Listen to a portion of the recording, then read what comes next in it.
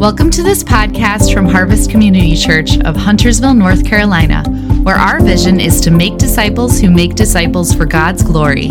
I'm your host, Liz Stefanini.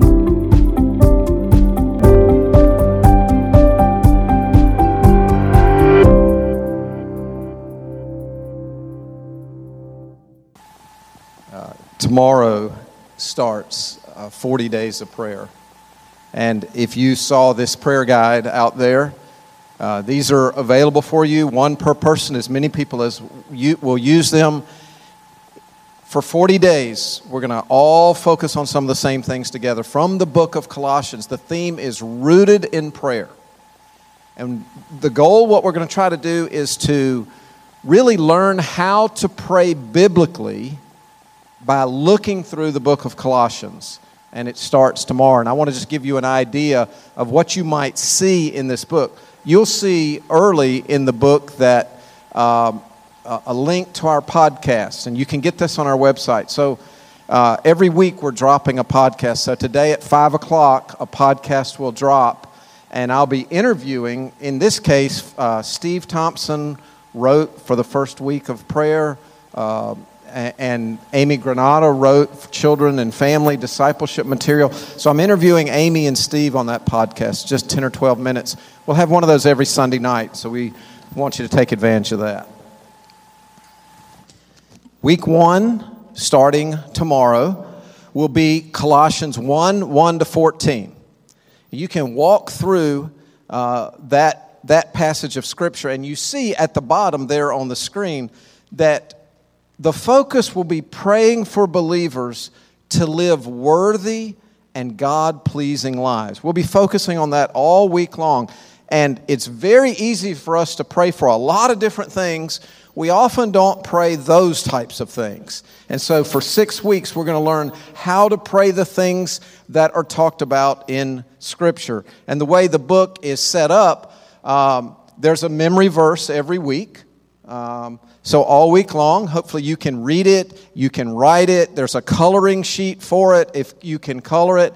There is a song of the week every single week, and there's a QR code. So like at home, maybe you can listen to it on your phone, or if your family's going to gather together, you can read the Scripture and listen to the song and pray together. And then next Sunday, after studying these things all week long, we'll sing that song. There's also a family discipleship page every single week. And that gives you just some tips, some ideas, some things to do as a family to tie in with that theme. The left side of each page is a Bible study. And it's basically passages that we'll be covering and questions. And you can work through it on your own. You can work through it with your family. A lot of the small groups will work through them together. And then the right-hand side of the page will look like this. There'll be, how do you pray in light of what you just studied? So for many, this might be new. You study the Bible, which is great, but now you also pray on the basis of it. And we're going to help you do that. And you'll see, as on this page, there will be some harvesters listed, some of our missionaries listed, people you can pray for, and a church-wide request that we'll pray for every day. At the end of the week, there's a journal page. So maybe you just want to write out your own notes. And at the very back, there is an answer key. And I mention it at the outset because it has happened in the past that people have gone well into the 40 days and then somehow discovered, oh, there's an answer key back there.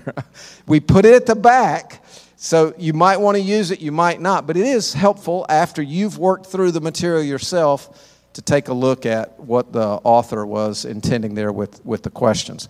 This you can do on your own. You can do in your families. But there are things that we will do together during these 40 days. Groups, if you're in a group, your group will be praying together, and many of the groups, like I said, will be actually using these very topics or at least working them in. There are groups for ladies.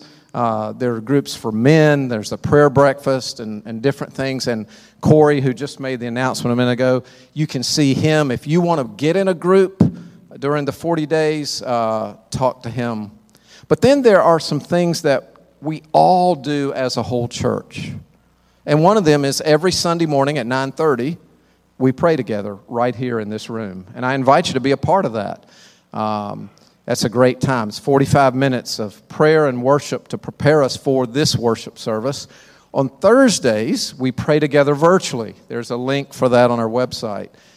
For 30 minutes, from 7:30 to 8, if you want to just log on there, we use Microsoft Teams, and people get a chance to pray together. And then ultimately, at the end of this emphasis in February, we're going to be doing a 24-hour prayer vigil. It'll start at 2 o'clock on Friday in this room, which will look totally different. There'll be prayer stations all set up, and it'll go to 2 o'clock on Saturday, and you'll hear more about that as we go along. So we are really excited about Rooted in Prayer. All right, so Ben, I'm going to try take this away, and then if I need to hold it, I'll hold it, but let's see if if it's decided to cooperate.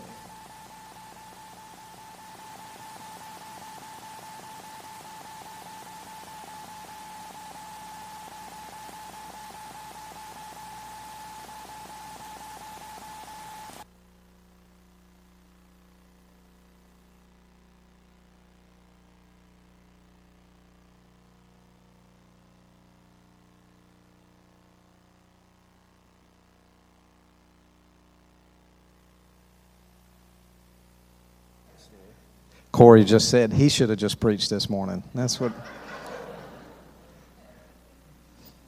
Check, check, hey. My mic and my pack.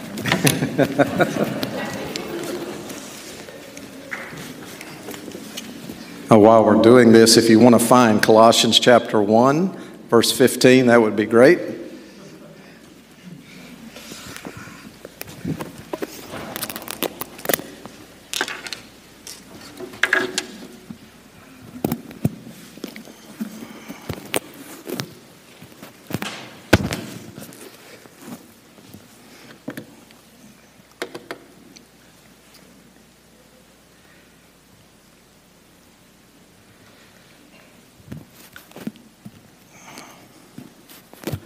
So, as I mentioned, our goal this year is to learn how to pray biblically from the book of Colossians.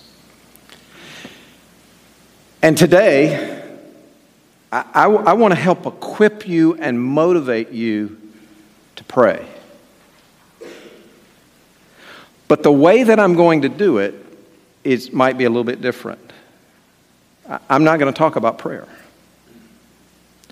I today, from the Scripture, want to talk about the glory, the majesty, the uniqueness of Jesus Christ. And then I think we'll see how that all pulls together. Colossians chapter 1, verses 15 to 20. Actually, we're going to go all the way to verse 23, and we're going to read this passage together. Will you stand with me as we read God's Word?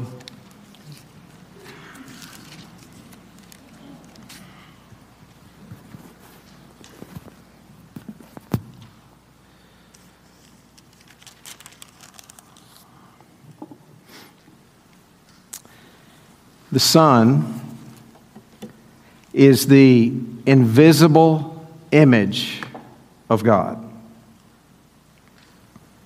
He's the image of the invisible God, the firstborn over all creation.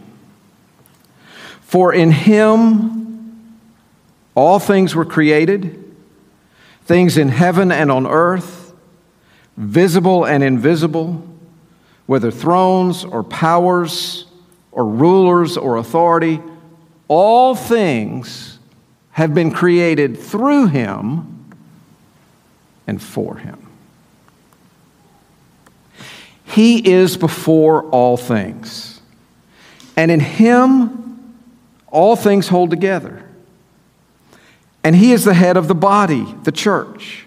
He is the beginning and the firstborn from among the dead, so that in everything he might have the supremacy.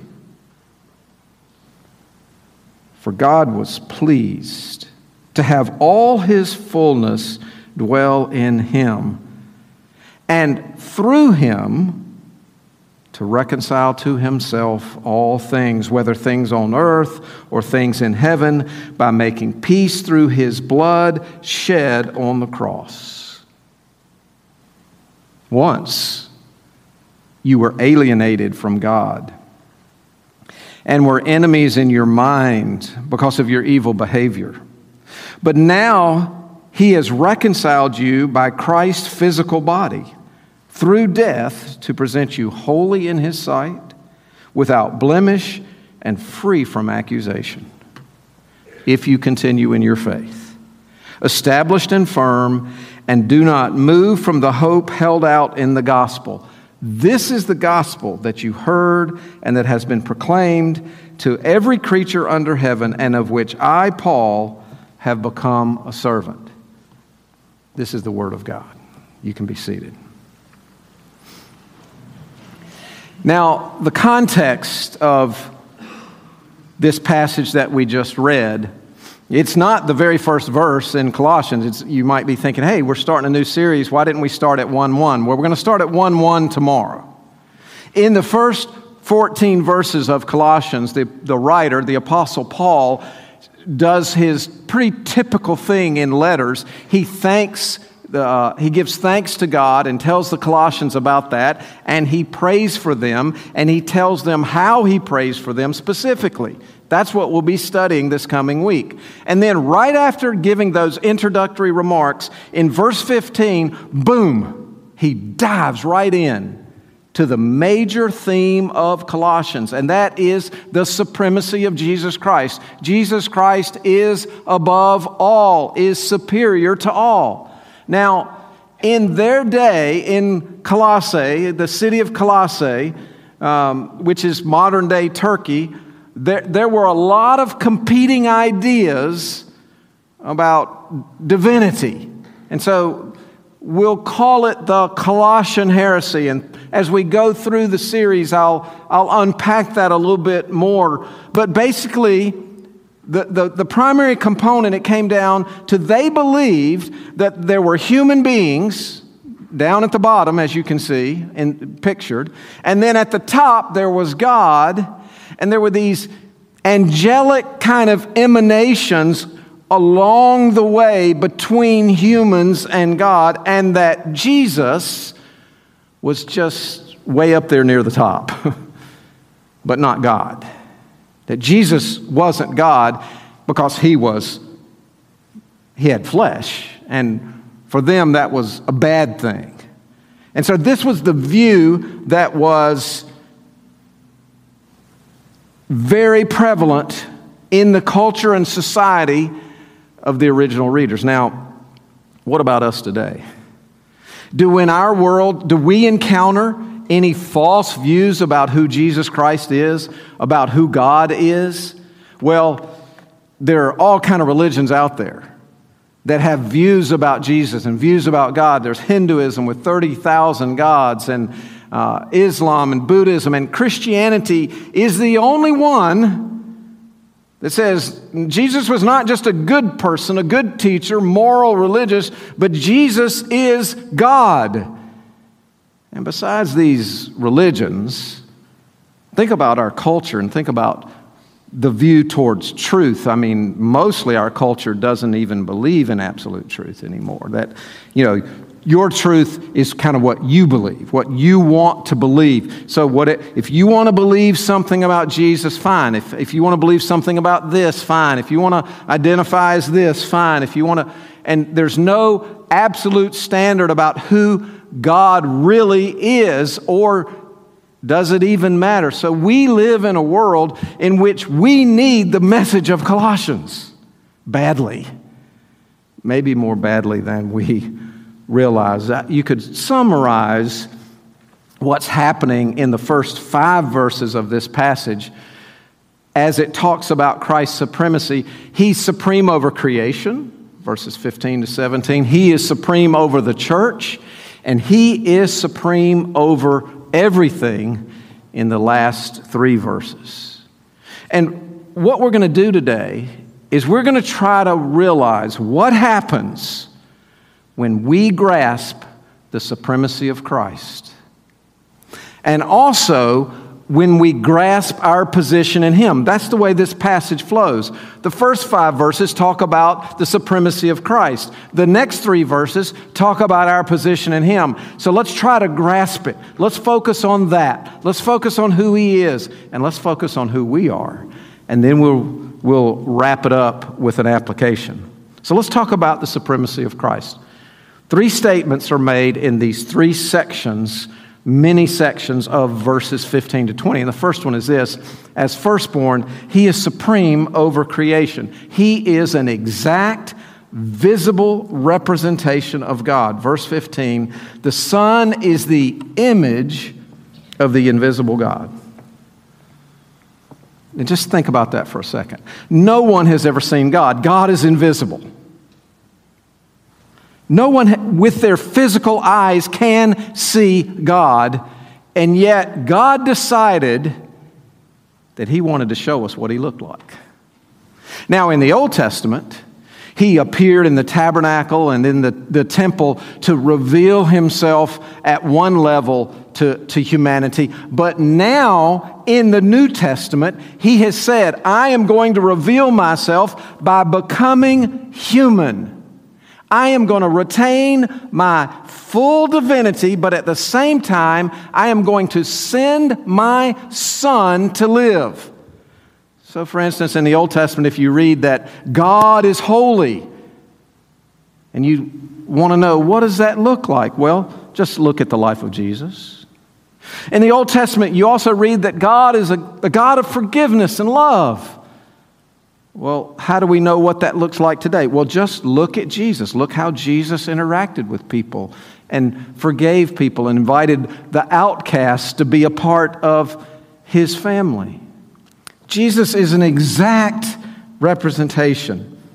And then, as the verse continues, He created and outranks everything in creation. He is the firstborn over all creation.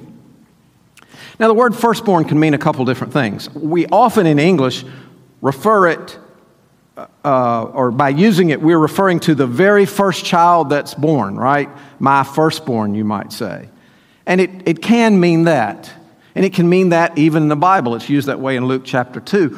But there's another meaning that's more relevant to this context, and Paul does not use it in this context of that. And that word for firstborn, or the emphasis of firstborn, is the one that's preeminent, the one that's above all, the one that's dominant over, that has superiority over, the one that is supreme. This is the way it's used, for instance, in Psalm 89:27, in talking about the Davidic king and his line. He talked about him, says, I will appoint him to be my firstborn, the most exalted of the kings of the earth. Now, Jehovah's Witnesses are sincere, passionate people who really want to talk to you about a God. They might have knocked on your door sometime and attempted to talk to you about God. Many things they believe are true. But one thing they believe is very dangerous. They believe that Jesus Christ is not fully God, that Jesus is not equal to God the Father, that He's lesser. And in fact, Colossians 1 is one of the places that they will go to support their false position. They'll say, see, Jesus is the firstborn. That means God created Him. And that makes Him lesser than God the Father. Have you ever heard this? Well, what do we want to do? I hope they come to Colossians 1 and talk to me. Because context is the key for understanding any literature properly, right? What comes before, what comes after it, how the words, the paragraphs shape themselves. how they relate to each other. So what's happening in Colossians chapter 1? He says Jesus is the firstborn. We know it can mean a couple of different things. So how do we know exactly what it does mean? Well, just keep reading. Look at the very next word in verse 16. For. That word explains what he's talking about. Why can he say Jesus is the firstborn? And what is meant by saying Jesus is the firstborn? For in him all things were created. Things in heaven and on earth, visible and invisible, whether thrones or powers or rulers or authority, all things have been created through him and for him. Why does Jesus outrank everything and everyone in creation? Because he created all. All that we can see, all human beings, but also all these layers and levels of angelic beings that are talked about here. It all exists for him. Does anybody want to say amen? All right. Verse 17. And he is before all things, and in him all things hold together. The word hold together seems to indicate that everything has its existence in Christ. He is the rationale, the rhyme, the reason for the universe. As David Garland, one commentator, says, the universe is not self-sufficient, nor are individuals, no matter how much they may deceive themselves into thinking they are. Even those who do not acknowledge Christ's reign and those who actively oppose him are entirely dependent on him. Do you know if you woke up this morning and you're here, there's only one reason. It's not because you're healthy, you exercise, you eat well, all those things are good. You're here because God wants you to be here. You're here because God gave you life and breath and gives you life and breath.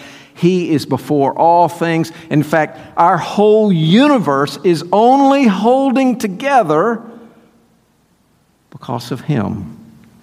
So in a computer, like you think about the operating system that holds everything together, right? A lot of different parts of a computer, but the operating system schedules the processes and establishes the priorities, what should happen when, and it orders everything, and it allows everything to happen. And if you have a computer and you don't have an operating system, you can have the mouse and the keyboard and the screen, and you can have everything, but you'll have nothing. You have to have something that holds everything together. And on the basis of this passage, I think it's legitimate to compare Jesus Christ and the universe as if he's the operating system of the universe. It all holds together in him. Without it, they're just buttons and screen and software, but no cohesion. He is before all things, and in him all things hold together. And science is very, very valuable, especially true science and unbiased science. But science can only observe and describe and analyze what it sees. Science cannot answer the question, why? Why are we here? Why is there a world? Why do I have the ability to think and love and live? So I'll put up a picture here. So think about a pool table. Think about a billiard table. And so if you take the cue stick and you hit the cue ball and it rolls and hits another ball, it's going to create a reaction, right? And science can observe that. Right? Science can measure how fast it goes and the direction and this and that and the other. But the answer for why that motion is happening has to come outside the motion, right? It comes from the person who initiated it. And that's who Jesus is. He initiated everything. He is before all things, and in him all things hold together. So in other words, if we want to find out our purpose, if we want to find out why creation is here, we have to look outside of creation. And we look to Christ, who has a purpose. God has a purpose, and He's going to accomplish it. Don't you want to be a part of His purpose in your life?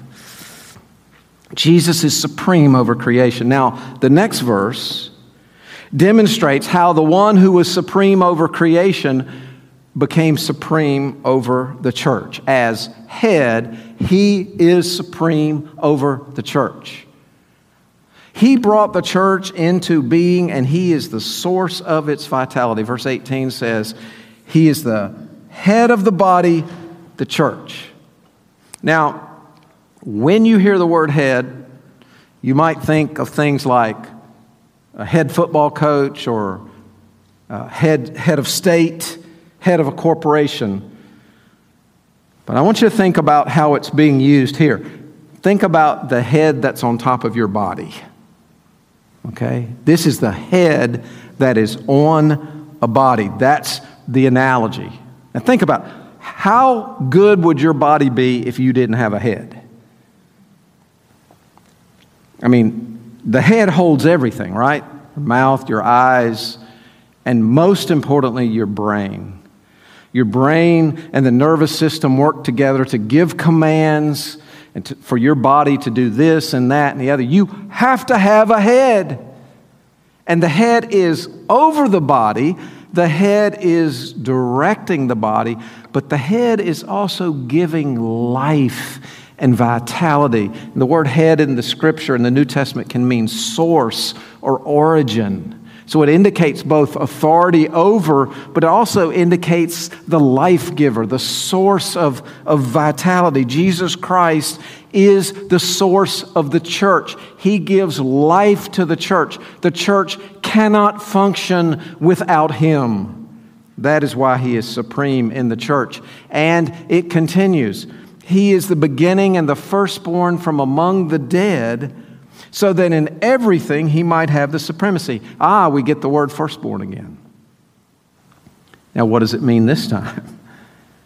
Well, it still carries the connotation of superiority, but it also has some time element now in this part of the context, because He was the firstborn out of the dead. Now, there were people that were raised in the Old Testament, but raising themselves. He is the firstborn. In other words, He's the first in a series of succession. When Jesus rose from the dead, that set in motion a principle that all of His followers one day are also going to rise from the dead. In that sense, He is the firstborn, the first in the sequence. Now, Jesus will indeed have supremacy over His band of followers that we call the church. But it's more than just the church. Notice the end of the verse there. So that in everything He might have the supremacy. It's universal supremacy. Now, some of you might ask, you might think this would be a legitimate question. Well, wait a minute. Didn't Jesus already have, according to the passage, didn't He already have supremacy over creation? I mean, He created it and He had supremacy. Why would it take His resurrection to establish supremacy over everything? And so the truth of the matter is this: although Jesus by right was supreme over creation, He was not exercising full supremacy until something happened. N.T. Wright summarizes it well when he says, though Lord by right, He must become Lord in fact by defeating sin and death. And that is exactly what happened on the cross.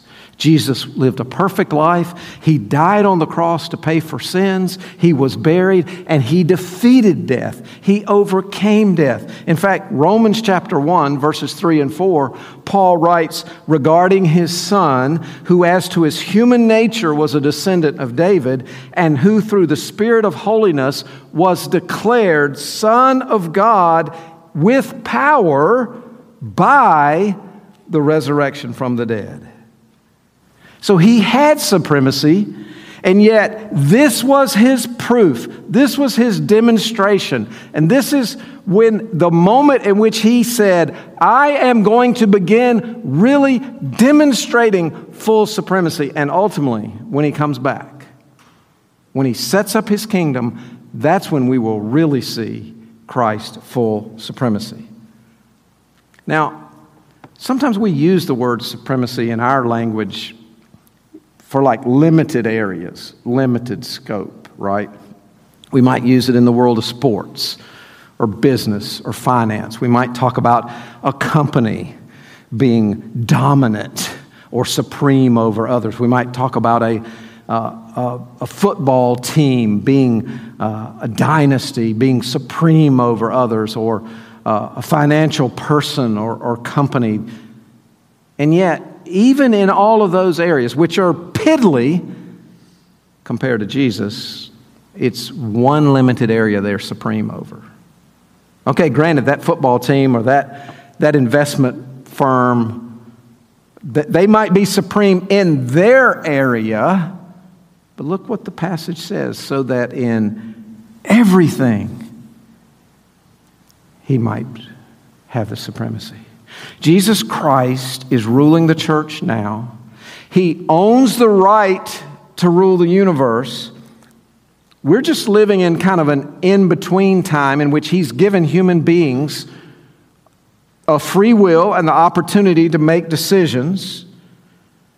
But one day, he is going to exercise his loving, powerful rule, and he's not going to take a vote.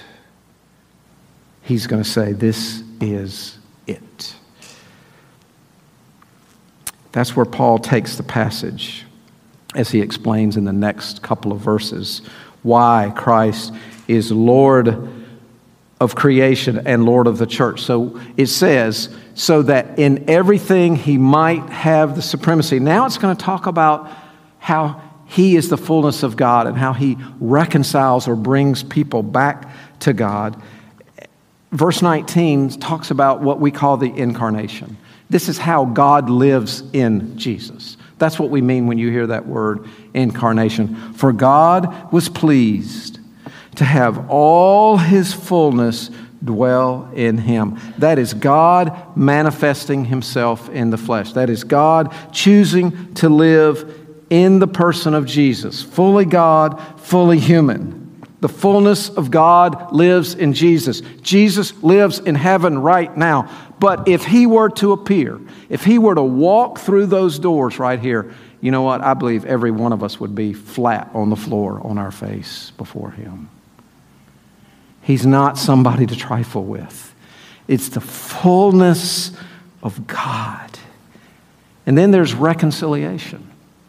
This is what God does through him. Look what verse 20 says. Through him to reconcile to himself all things, whether things on earth or things in heaven, by making peace through his blood shed on the cross. Do you know right now creation is out of whack? It's fallen. There are wars, there are earthquakes, there are tornadoes, there are hurricanes, there's death. There are severe illnesses. Creation is just out of whack. And that's because God created a perfect world, and sin came into the world. And the world now is under the curse. The world, in terms of people, all people by nature are separated from God. And of course, even creation is not functioning perfectly as it could under the rule of Christ. So there's separation. And there needs to be reconciliation. When two people get mad at each other, maybe they're good friends, they get mad at each other and they don't talk to each other for a while, you might say, oh, well, did you know that so-and-so got reconciled to so-and-so? In other words, they made up with each other, they asked each other they were sorry, and they started over or something. So it's when you bring things back together. That's what God did through Jesus. And how did he do it? He did it through his blood shed on the cross. We were enemies of God because of our sin and our rebellion. And God reconciled us. That is the supremacy of Christ. Verses 15 to 20. It's an amazing description. I feel like we've really rushed through it. There's so much there. But now, let's turn our thoughts a little bit. We need to grasp how supreme he is. But we also need to grasp, if you're a Christian, if you're a believer in Jesus Christ today, if you've owned up to your sin and your wrong, and you've called on Christ and totally depended on him in faith to be your Lord and Savior and to give your life to him, if you're a Christian, if you're his follower, you have an amazing position. And the world beats you down, and maybe you beat yourself down, and maybe the remarks of others have beaten you down. But let's learn who we are in Christ. These verses explain how God changes us, and he uses a past tense, a present tense, and a future tense. So as we go through it, identify if you're in the past, I started to say, or the future. Nobody's in the future yet. Identify if you're in the past or the present. The past is this: you were alienated and enemies, verse 21. Once, you were alienated from God and were enemies in your minds because of your evil behavior. Colossians was written to those whom God had already changed. They were believers in Jesus. And Paul reminds them there was a past. Before you were a Christian, you were alienated. You were God's enemy. People apart from Jesus Christ are not okay. Look at the language he uses to describe what a person is like before they are converted to Christ. Alienated from God. That implies loneliness and isolation and a profound sense of not belonging. This is the problem of humanity. And people try all kinds of things to fill those gaps. We have worshiped false gods and become alienated from the true God. And that's true whether it's a person in the third world worshiping the spirit of their ancestors, or a 25-year-old in Charlotte who's worshiping the false gods of money, power, success, and fame. We've become slaves to sin. We are enemies, it says, in your minds.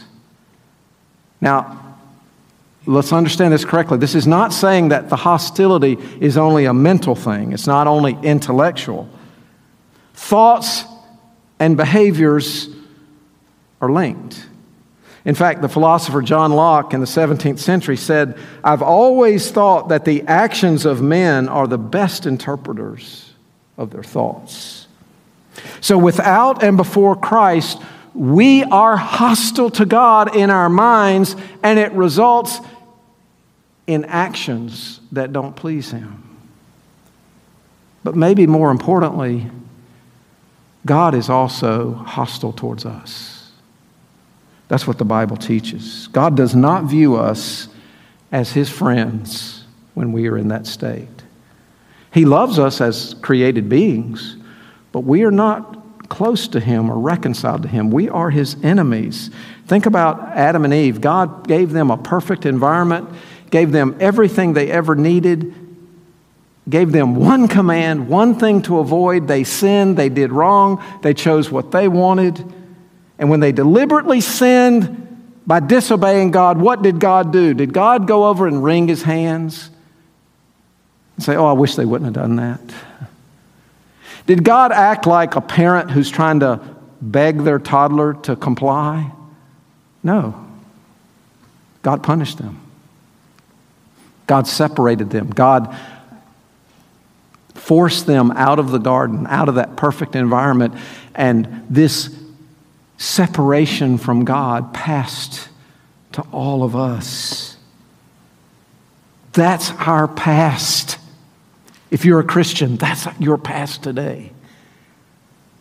Now, you might not have robbed a bank or committed murder or done the things that we would look at, but even if you were a good little church person, this describes you and me before Christ, alienated from God. Now, that's kind of gloomy, right? Happy New Year, right? But the good news is it doesn't stay there. That was the past. What is the present?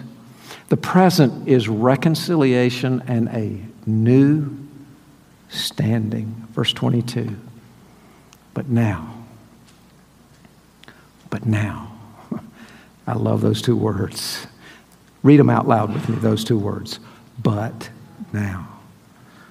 But now he has reconciled you by Christ's physical body through death, to present you holy in his sight, without blemish and free from accusation.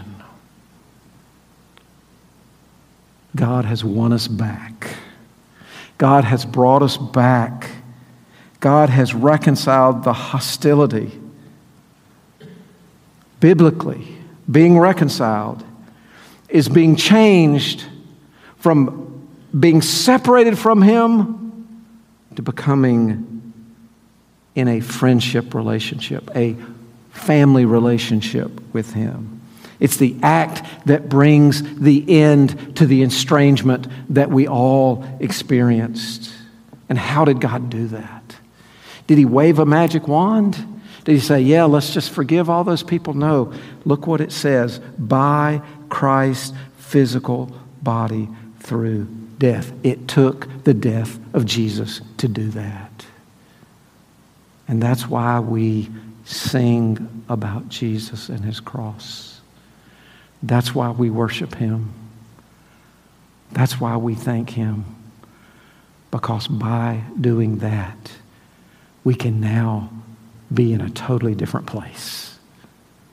This is so much more than turning over a new leaf or joining a church or making New Year's resolution. This is being reconciled to God. And look at the standing he gives us in the second half of verse 22. We are holy in his sight. He's going to present us holy in his sight. We're no longer sinful enemies. We are without blemish. Almost certainly that's an allusion to the Old Testament sacrifices where the animals were brought in to be sacrificed. They had to be without blemish, and the offerer, the worshiper, would put his hand on that animal, hoping that unblemishedness would transfer over to him. But now through Christ's sacrifice, that faint hope has become a reality. We now are without blemish. I have a feeling you think you know your blemishes. Your children probably remind you of them, or your parents remind you of them, or your spouse reminds you of them. But what does God say about them? If you're a Christian, if you've been reconciled to God, you're holy in his sight and you're without blemish. You're free from accusation. This takes us to the court of law.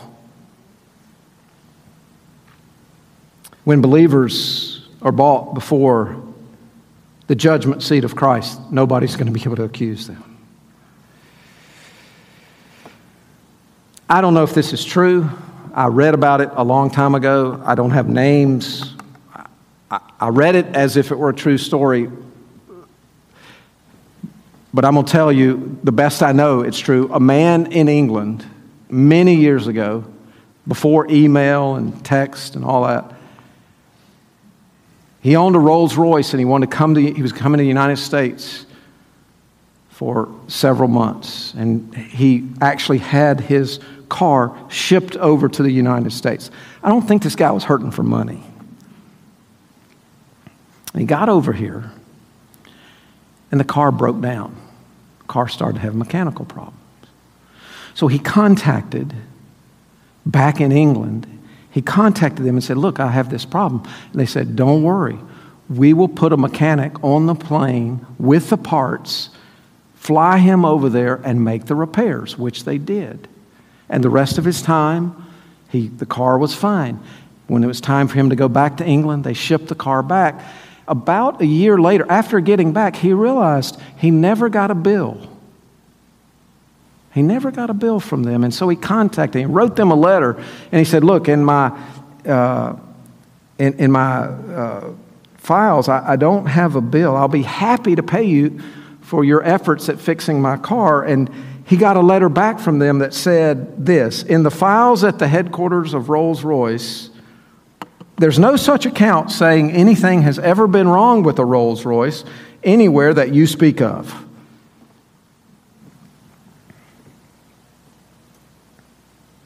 That is similar in some ways to what God has accomplished for us spiritually. Those that depend completely on Him for salvation and forgiveness, He repairs us, and then when we send off and ask for the bill, we get 3 words back, or 3 phrases back: holy in my sight, without blemish, free from accusation. Well, what's the future look like? Well, it's conditional on continuing to believe. Verse 23, if you continue in your faith, established and firm, and do not move from the hope held out in the gospel.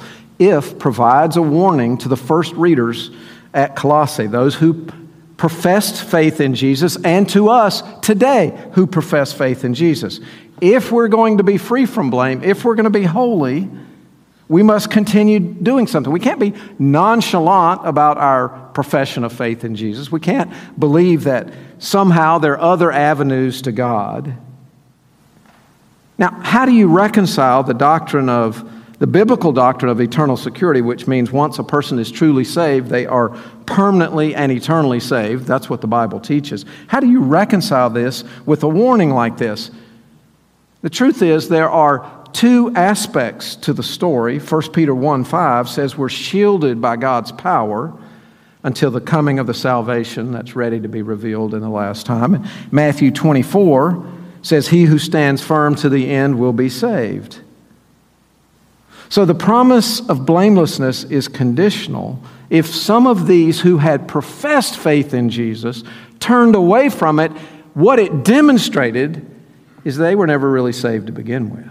We just went through Hebrews for 9 months, and we saw that over and over with the warnings in Hebrews. True believers persevere in saving faith. Dependence on Jesus Christ. When God brings salvation to someone, He sends His Holy Spirit to live in them, and forever they will persevere. But unfortunately, some people just make a profession of that faith without really having saving faith.